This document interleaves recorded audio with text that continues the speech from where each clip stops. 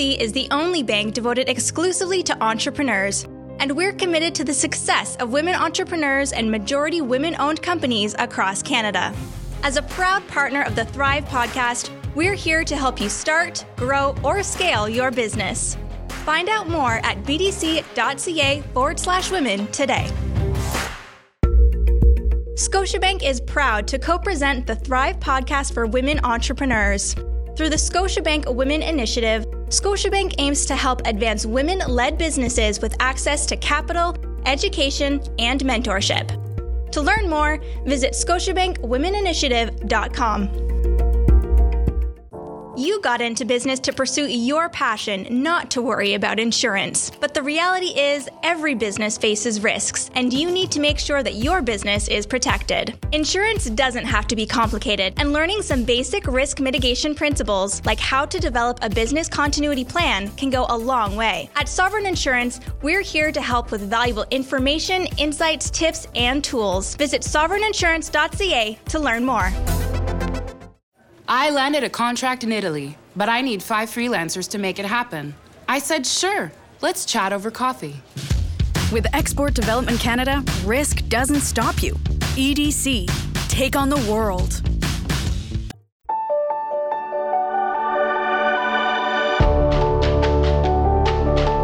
You're listening to the Thrive podcast on the Startup Canada Podcast Network, where we help women entrepreneurs start and build thriving businesses. On the Thrive podcast, we connect you with leading experts, entrepreneurs, and organizations that provide capital, mentorship, training, tools, and other support to help you make your vision a reality even faster. This podcast is presented in partnership with Business Development Bank of Canada and Scotiabank. Make your way over to startupcan.ca/podcasts to subscribe to the Thrive community. And subscribe to listen to this podcast on iTunes, Spotify, SoundCloud, Stitcher, and Google Play Music. Finally, we'd love for you to rate this podcast and leave a review on iTunes for the chance to have it read on air. We want these shows to impact as many people as possible, and your reviews will help us get there. I'm your host, Gomal Minhas, founder of CoreSpace, your one-stop shop for all things work, wellness, and impact. Visit kaur.space to find out more. I'm also the producer of Dream Girl, the documentary film showcasing the lives of inspiring and ambitious female entrepreneurs that we premiered at the Obama White House. I'm so happy to be here today. Welcome to the show.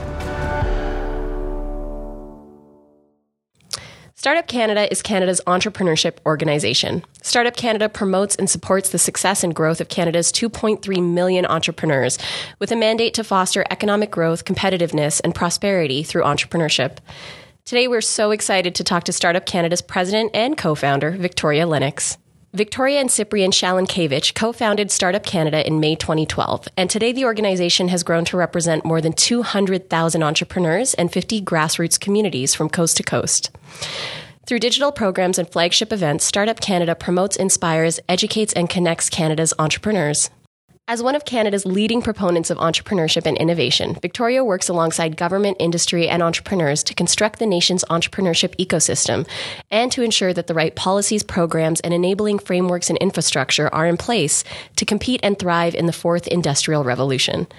Victoria is recognized by the United Nations Development Programme and the European Union as one of the foremost experts in entrepreneurship education, ecosystem and program architecture, governance, development, and implementation.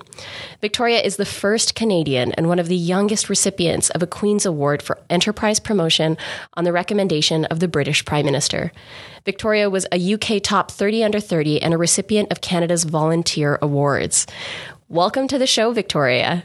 Well, thank you so much for having me on the show. It's my first time on the Thrive podcast and delighted to have it with you. I am in this chair in large part because of you. So thank you for being such a huge proponent for women entrepreneurs across this country. So I, and I'm sure many of our listeners, would love to know how your incredible career began and what inspired you to become part of this sector. I have always believed in the motto, and kind of my life motto is similar to the Rotary Club, and it's service before self. And so I've always looked for a way to be of service wherever I could be. And so I find that entrepreneurship and its intersection with policy provide me with the ability to be of most service. And it's been a really inspiring career. I was only exposed to really politics on the media growing up.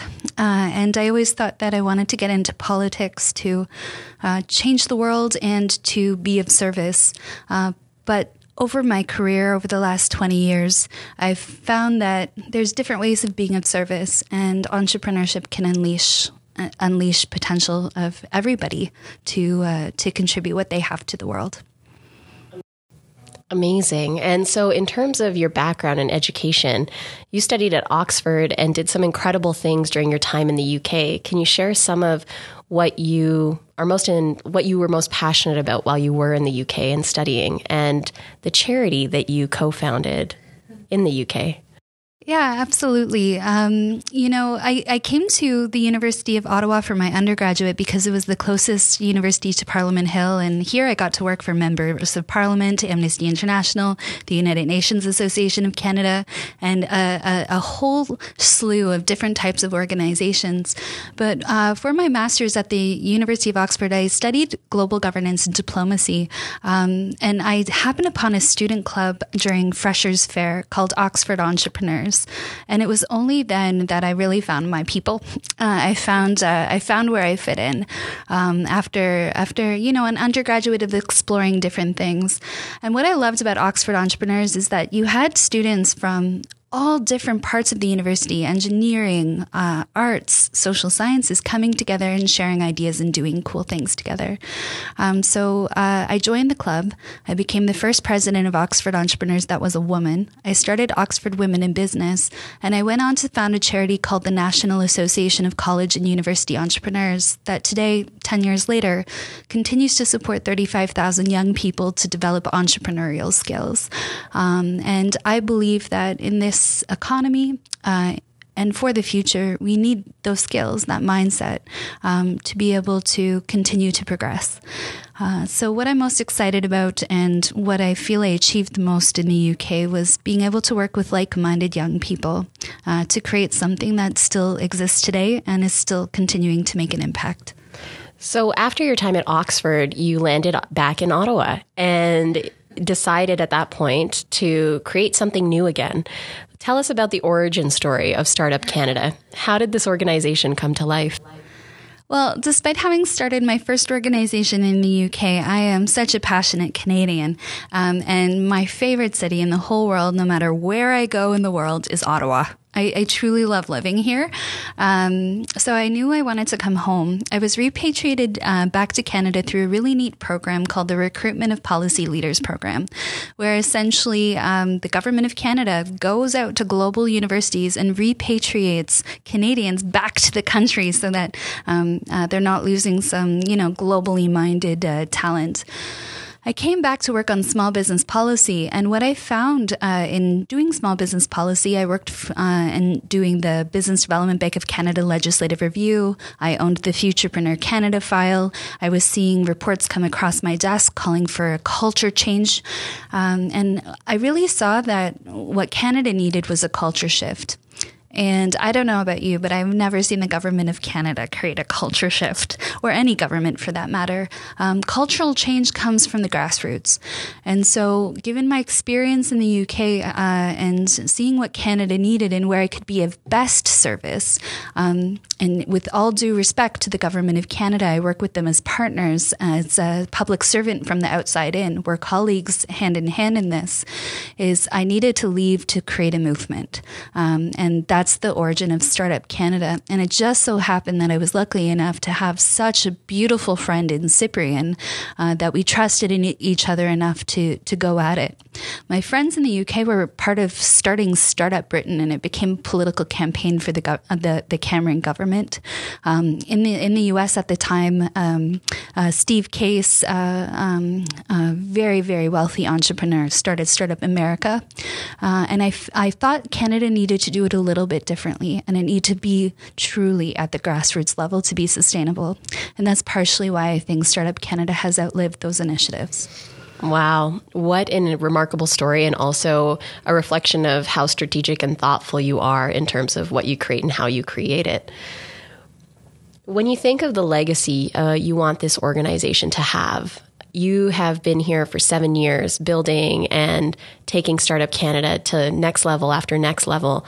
What's your dream for the impact of this organization on this country? I have big dreams for Startup Canada. It takes time, and the biggest factor in success, I believe, is really persevering over time. Our 25-year vision at Startup Canada is to be Canada's entrepreneurship organization, supporting any Canadian thinking of starting up or becoming self-employed to do so through education, training, provision of resources from coast to coast to coast. I think with Startup Canada, we have a wonderful organization, but there's still so many communities and so many entrepreneurs that are not getting the support that they need. And with a little bit more support, could achieve wonderful things. And sometimes that support is as much as, you can do it. And that's the cultural change I was talking about earlier. So that's what we would like to see. I want kids at the breakfast table who have ideas to have somewhere to go to continue to be inspired. And I think Startup Canada can be one of our, keys to success as a nation moving forward. So when we've spoken in the past, I've been so inspired by your capacity in business development and in partnership management, partnership creation. And you shared with me something about your charity in the UK in terms of how it has been sustainable over the last decade. And I'd love for you to share what you see as your biggest successes in terms of partnership development with the organizations you've worked with. That's a really cool question. With the charity in the UK, it was fully funded by the government. So it's funded by the British government and as much of Canada's ecosystem is here. When we started Startup Canada, our founding chair, Dr. Adam Chiveniuk, who was the founder of Tundra Semiconductor and actually one of the creators of the first Amiga computer, if anybody can remember that far back, but he was the brain behind that, is that we wanted Startup Canada to set itself apart by being private sector funded, by working with companies like Intuit, MasterCard, UPS, Scotiabank, private sector companies to fill a gap in our ecosystem that the private sector is not investing enough, and they're certainly not investing enough in innovation ecosystem outside of the Greater Toronto area. So in terms of partnership development with Startup Canada, I've been very focused on private sector partners who care about the same things that we do. And I think we've been able to do that. And it is one of my biggest achievements, I feel, is to be able to educate the private sector to a degree in which they are able to sustain an organization like Startup Canada to serve entrepreneurs every day. And I think that's a big achievement and speaks volumes to the companies that we work with as well. But Startup Canada partners by default. Collaboration is in our DNA. It's one of our key values as an organization to collaborate always. And so you'll find that organizations that collaborate always too, those are the organizations we work with. So when you are out there fundraising, in many dialogues, we hear about women's our disadvantages in some ways in quote unquote asking for what we're worth, in making the big asks. And I see it in you that is not a hindrance, that is not something that maybe scares you. Share with us some tips that you would like our audience to know when they are going out and fundraising, how they can totally own the room when they're in there, or those emails when they are pitching and trying to bring those funds in. It's a really good question. I think I've always taken the approach that I'm equal to anyone that I work with, and they are equal to me. I'm not above, I'm not below, and that helps to have a conversation on the same level. Now, they might have another opinion, the person on the other side of the table, and that doesn't concern me too much. I find, once again, time is one of the biggest factors in success. So if you provide consistency as a leader over time, and you treat people the way you would want to be treated, then you will build a good relationship that is trusting. And that's what fundraising is all about. It's about relationships and trust. So I think that's been the key to success. I'm also, I don't pretend to be anyone else. And I would encourage women entrepreneurs or any entrepreneur who might not have that internal confidence just yet to just be themselves, be authentic. That doesn't mean to be sloppy. That doesn't mean that, you can't approach a meeting professionally. But what it means is just be true to who you are, and that will be enough. And if that's not enough for the partner, then the wrong partner at that time. And I'm also one of those people who believe that everything happens for a reason and that things lay themselves out as they should. So I trust the path as well. So tactically, would there be anything that you would offer to our audience in terms of when they are pitching or asking for money that you've found to be particularly effective? Totally. I mean, it's all about reverse engineering. What's the end goal that you're looking for in that meeting? And then prepare. Just prepare.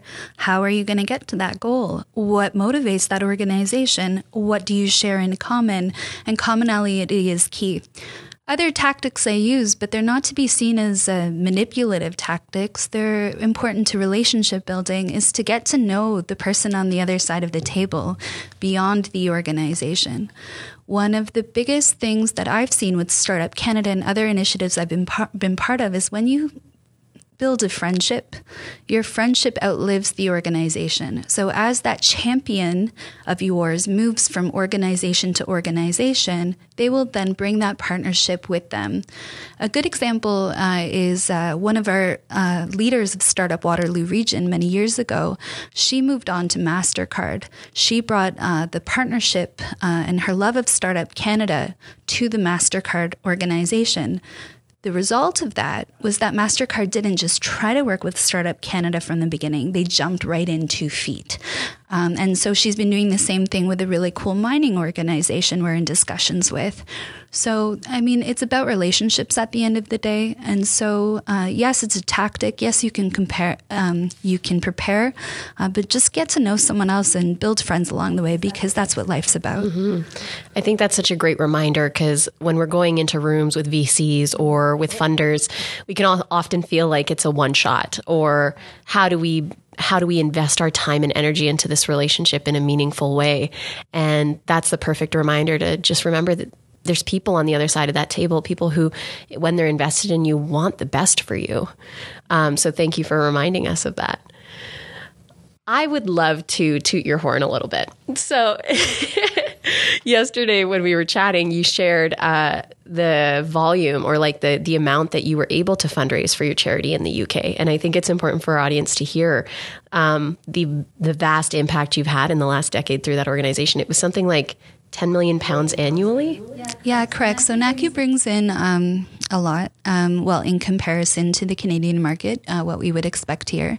So for a little nonprofit, the government invests £10 million a year, and then that's topped up with great multinational partnerships with Barclays Bank that sponsors £1 million a year. Tata, the Indian consultancy, brings in more than $1 million a year for social entrepreneurship through the organization, and partnerships like that. You can't compare London or the UK with Canada. It's at a different scale, and it's a global market. Oftentimes, a comment on the Canadian entrepreneurship ecosystem is that our multinational companies anchored in Canada typically are headquartered in the United States. And the sales arm, and maybe if we're lucky, the R&D arm, is up here in Canada. But they're dealing with much smaller budgets and often have to ask their American headquarters for permissions to have larger partnerships. So the sell is not just about Canadian entrepreneurship with Startup Canada. It's actually selling Canada to the global or the North American headquarters of why they should invest in Canada, when for them, Canada is the size of a state in terms of their economic impact for their company. So just a comment there. But over the years, for my organizations, I've collectively raised more than $50 million. Mic drop. Yeah. So it's real business. So even nonprofits and social entrepreneurship, it's real business at the end of the day. And I think what I love about what's happening in Canada right now is that's starting to be recognized. I just am so grateful. Thank you for sharing that. I feel like it's so critical for our audience to hear the numbers, to hear what it takes over a decade to have been able to institutionalize that kind of funding for various organizations, and to show that it's a muscle built over time. It's a skill built over time, and that we shouldn't be intimidated. We shouldn't feel deterred when we do hear no's, that it's about consistent action, like you said, over time. Correct. Yeah, it's like a marathon. So you have to pace yourself and build great teams around you. Which I can say firsthand, the Startup Canada team is exceptional. I feel very privileged to work with this team on this podcast. So to transition from founding stories and your incredible accomplishments internationally, you have seen significant challenge in your career. And we are both cancer survivors. And can you share with us what your journey has been like through facing severe illness while building your impactful organizations? The first time you were diagnosed, you were in the UK. The second time we were diagnosed, it was the same year, which I only recently found out. But please share with us like what that experience was like, what it was like to build something impactful, to be a high impact human, and to face your mortality head on.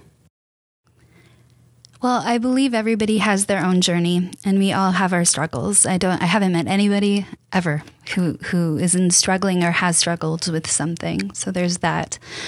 When I was in my 20s, I was diagnosed with Hodgkin's lymphoma in the UK.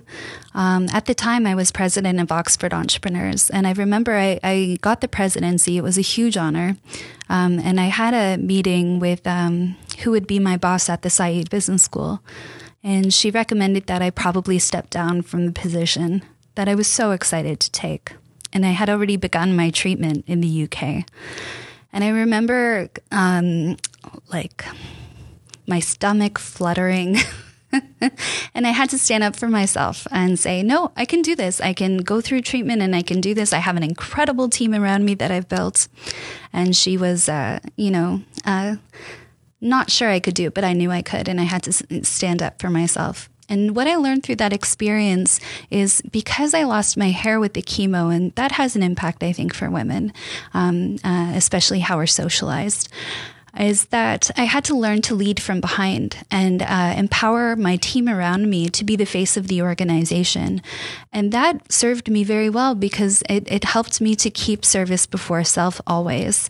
Oftentimes with entrepreneurship, the founder becomes very ego-driven, and really it was such a humbling experience to not have hair, and the men and women on my team, they were just tremendous, and they pulled it together for me. So that was great. I learned how to lead from behind, and that lesson has served me well.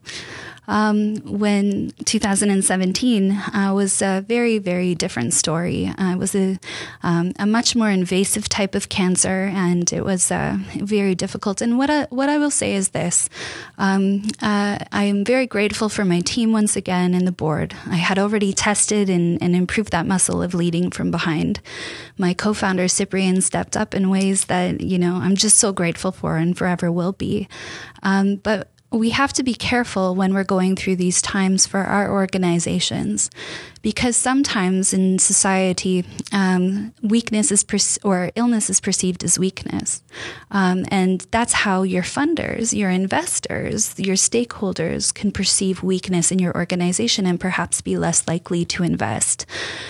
So the lesson I learned there was the importance of decoupling your identity from your organization, so that, as with large companies, if you get hit by a bus, that your organization is going to keep going and will continue to be strong. And I do believe that through my illness, Startup Canada has become much stronger than it ever has been, to the point that we're in scaling mode right now. But I do wonder, had I not been ill, if we would have learned that lesson. And so I'm very grateful for that lesson, and that we have such a resilient organization. And I'm very grateful to keep learning. Thank you so much for sharing all of that with us. I know firsthand the impact of illness on our overall sense of self, and I find it so inspiring how you were able to lead alongside being unwell. and that your illness didn't define you, and that you are now able to make space for continued healing out of that. So to step into this next period, this next question is such where you're heading into a period of transition. You are stepping down from your role here at Startup Canada, continuing to stay involved in business development, but you're taking more time for you. What's that like? Every transition is exciting, I think. It's exciting and scary. And as an entrepreneur, I think we like the unknown. I think it's in our DNA to get kind of excited about not knowing the future. I think that having invested so much over the last 7 years in Startup Canada, certainly it's going to be difficult to step away. But I have great mentors around me that are helping me to make a great transition for the organization and for me. I'm excited to continue to support in a business development and government relations role. These are areas that I thrive, and I know I can represent Canada's entrepreneurs in that domain with industry and government, and I'm so excited for the opportunity to do that. But it's time to learn too. My grandmother was a newcomer from Portugal, and she always believed in education, and education. So whenever I'm in times of transition, at least has become a theme in my life, is I would like to keep learning and keep studying and keep impacting. And once again, service before self. When you're in service to others, you really grow as an individual. And I think, it's time to continue to grow. So I would like to continue to serve entrepreneurs in different ways and work with amazing entrepreneurs like yourself to continue to make a difference, not just in Canada, but in the world. I'm so excited to see as this next chapter unfolds. And a question that kind of is in the back of my mind is conversations around vulnerability and your experiences both in building an ecosystem in Canada, building teams, having so much exposure globally, while also having such a intense personal experience through your illnesses. What role has vulnerability played in your leadership, in how you lead your teams, in how you lead in your life? It's a really interesting question that I haven't really thought about before.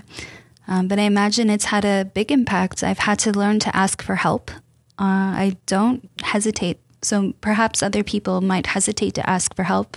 But to me, I ask for it. But I don't just ask for help and let it go. I'm there to counsel during the process. But I think being vulnerable is very important.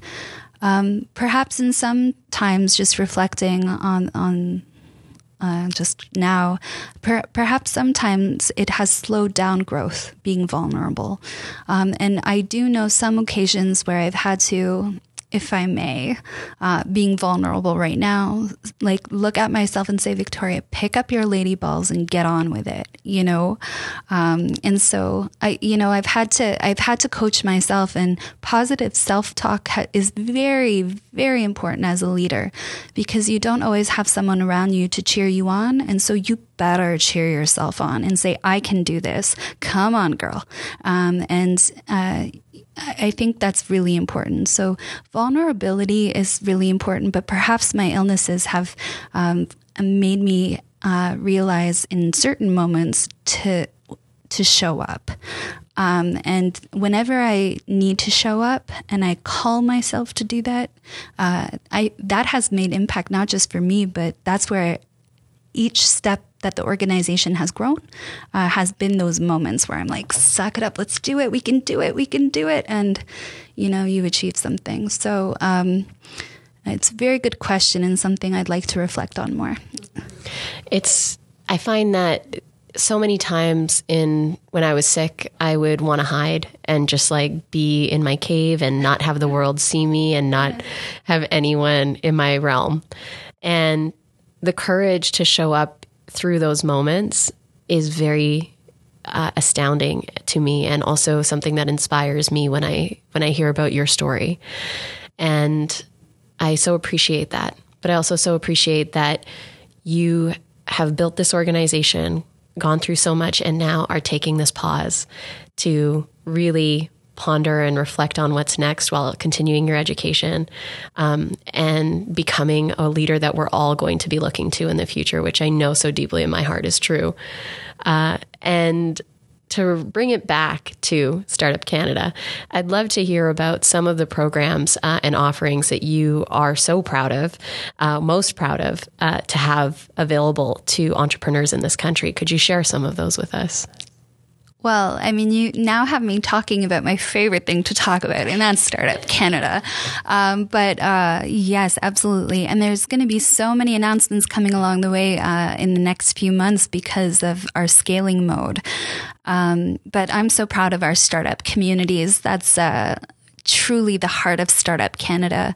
Startup Canada is supported by a network of volunteers, entrepreneurs who are volunteering their time to support one another in their communities. They're running events, facilitating mentorship, connecting entrepreneurs to ecosystem, and at the end of the day, supporting one another. And that's what it's about. In other economies where entrepreneurs are looking for handouts, startup communities are lending a hand to one another. And so I'm very proud of that there's Startup Whitehorse, there's Startup St. John's, Startup Charlottetown, Startup Miramichi, Startup Sackville across Canada where entrepreneurs can tap into for support. I'm also pretty jazzed about our digital programs, including the Thrive podcast. Our Startup Canada has become the largest digital network for entrepreneurs in Canada. That's larger online profile than Globe and Mail, National Post. We are Canada's network for entrepreneurs. And I think that as our startup chats trend every week online, we're building entrepreneurship into our digital identity as a nation. And I think we're really making change. So I am really, really excited about our communities and our digital programs, including the Thrive podcast, the Startup podcast with Rivers Corbett, and Startup Chats with Lyndon Johnson every Wednesday and Friday at noon Standard Time on Eastern Standard Time on Twitter. So I just encourage every entrepreneur to leverage Startup Canada through these ways. So one of my last questions for you is, you are a big thinker, a big dreamer, a massive executor. How do you envision, how do you maintain such a grand vision for your life and your impact? Oh, Komal, all these questions are so good. Oh, it's because I'm hungry to know. I gotta know the answers. How do you maintain a grand vision for your life? I think it's about knowing who you are and your why. I mean, there are many books on these issues, but I know, and I started the interview with Service Before Self, I know that my life's purpose is to help people to take what's unique about themselves and manifest that in the world in a way that creates opportunities for themselves, their families, their communities, our country, humanity. I believe every individual has something special to give this world. And I truly believe that entrepreneurship is a vehicle to manifest that.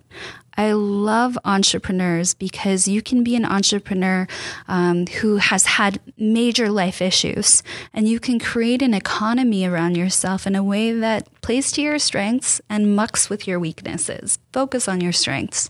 And so I think what guides me is the desire to see people to live their best life. And I think a lot of people have a very similar life goal to support other people in that way. But I think the way that I choose to do it is through service. I like to be in the background. I know that about myself. I like to support other people to take the platform and to support them. But I also know that I love policy. And I love the intersection between policy, industry, and entrepreneurship. And so I think with Startup Canada, you build your organizations in your own image all the time.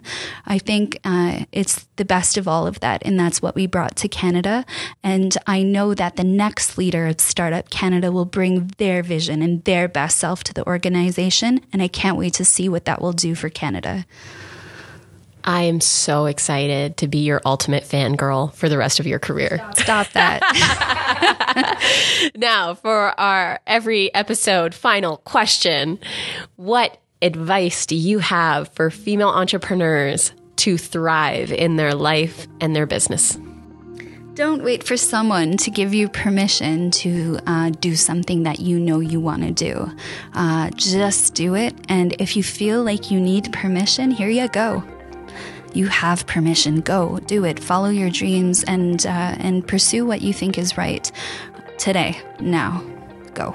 Thank you so much, Victoria. You are the true embodiment that regardless of what life throws your way, you can maintain your sense of self, you can maintain your understanding of who you are in the world and what you're here to do, and that you can rise and thrive. Thank you so much for being here, Victoria. Thank you. Thanks so much for being such a great host. Thank you for joining us this week on the Thrive Podcast, where we help women entrepreneurs start and build thriving businesses. Thank you to the Startup Canada production team, BDC, and Scotiabank for helping us elevate women entrepreneurs. Visit startupcan.ca/women to download the playbook, Resources for Women Entrepreneurs, with a comprehensive list of support for you and your business. And visit startupcan.ca for the latest episodes of the Startup Canada podcast, hosted by Rivers Corbett. Make sure to visit CoreSpace, KAUR.space, to learn to better integrate work, wellness, and impact into your everyday life. Until next time, I'm Komal Minhas. It's time to thrive.